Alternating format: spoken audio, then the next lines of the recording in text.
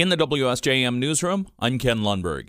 An Iowa woman is dead following a crash with an alleged drunk driver in Berrien County on Sunday morning. The Berrien County Sheriff's Department says it happened around 5 a.m. on eastbound I-94 in Lake Township near mile marker 15.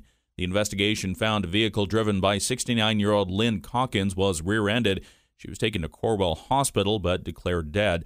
The driver of the other vehicle was found to be intoxicated. The suspect was arrested on charge of operating while intoxicated, causing death.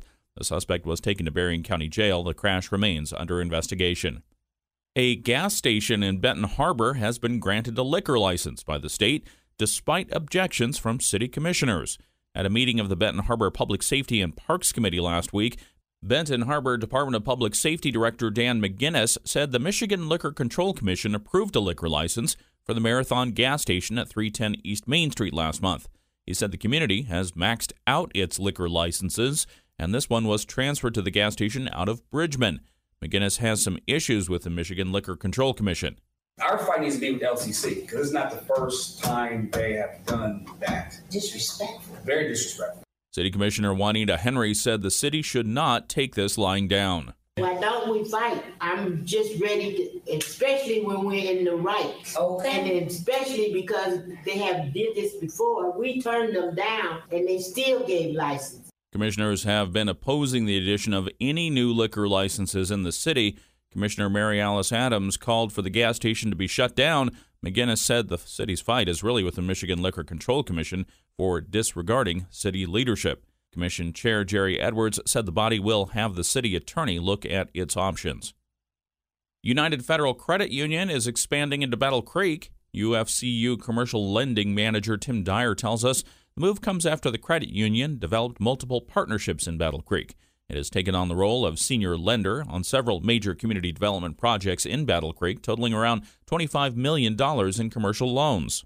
The relationship has grown enough that we thought it was time to put a full-service branch to better serve not only the members that we had in the community, but also existing members and potential future members in the community. Dyer says this will be a significant development for United Federal Credit Union. It is going to be one of the branches furthest east in the state of Michigan. Anytime we expand, it's always a fairly big deal to us. But yeah, the idea is just to better serve the membership and be able to offer, again, those products and services to a wider range of individuals and businesses. United Federal Credit Union will open its first full-service branch in Battle Creek early next year. The location will be in the Milton, which is Battle Creek's downtown business district.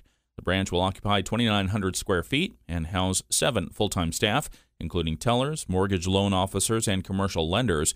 Dyer says this will affect local customers in that they will have a full-service location to visit when they are in Battle Creek. The Van Buren Cass District Health Department is planning some flu shot clinics for this week. It says they'll be held Tuesday at Senior Services of Van Buren County in Hartford from 12:30 to 1:30. Wednesday at Antwerp Senior Services during the same hours, and Friday at the Cass County Council on Aging in Cassopolis from 9 a.m. to 11 a.m., and at the 2023 Covert Harvest Festival in Covert Township from 2 to 4 p.m. Van Buren Cass District Health Department Medical Director Larry Weil says he's often asked whether the flu shot works, and the answer is yes. He notes even if you still get the flu after being vaccinated, the illness will be milder. You can make an appointment by calling the health department. We have a link for more information at our website. The Rotary Club of St. Joseph Benton Harbor welcomes an international guest speaker today. Club International Chair Lynn Kellogg tells us Graviel Noel Jacobo is from the Dominican Republic and works to provide prosthetic limbs to those in need. In the Dominican Republic, there are many, many amputees that do not have limbs. It's very common to have mistakes, and so working conditions are such that the limb loss is fairly common, and the traditional treatment is to amputate and send folks home. Kellogg says Jacobo lost his own leg as a child but was able to get a prosthetic and began advocating for others. He's been on his Building Lives USA tour around the United States to raise money and awareness. Offering an opportunity to donate to the purchase of limbs. There are 800-some people waiting, and they really can't afford to pursue this on their own. Kellogg says it costs about $600 per limb in the Dominican Republic, and Jacobo is hoping to make a huge dent in his 800-person waiting list with his tour. He'll address the Rotary at the Lynn and Freeborn Kellogg Campus for Creative Aging in St. Joseph at noon. You can donate to the cause online. We have a link at our website. A guest from the Michigan Municipal League will talk about the marijuana business at the South Haven Speaker Series this month. Jennifer Rigterink, the point person on the cannabis issue for the league, will present Cannabis, the Good, the Bad, and the Ugly on October 26 at the South Haven campus of Lake Michigan College, starting at 7 p.m. The Michigan Municipal League advocates for cities, towns, and villages. In her role as Assistant Director of State and Federal Affairs, Rigterink has worked with many communities as they process what to do in their own municipalities with marijuana. Michigan voters chose in 2018 to legalize the recreational use of marijuana by a 56% vote. State licensed sales of recreational cannabis began in December of 2019 and have boomed ever since.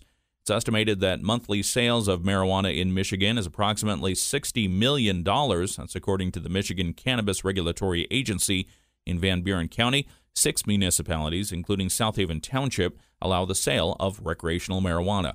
This will be the final South Haven Speaker Series presentation of the year. You can get tickets at the Speaker Series website. In the WSJM newsroom, I'm Ken Lundberg.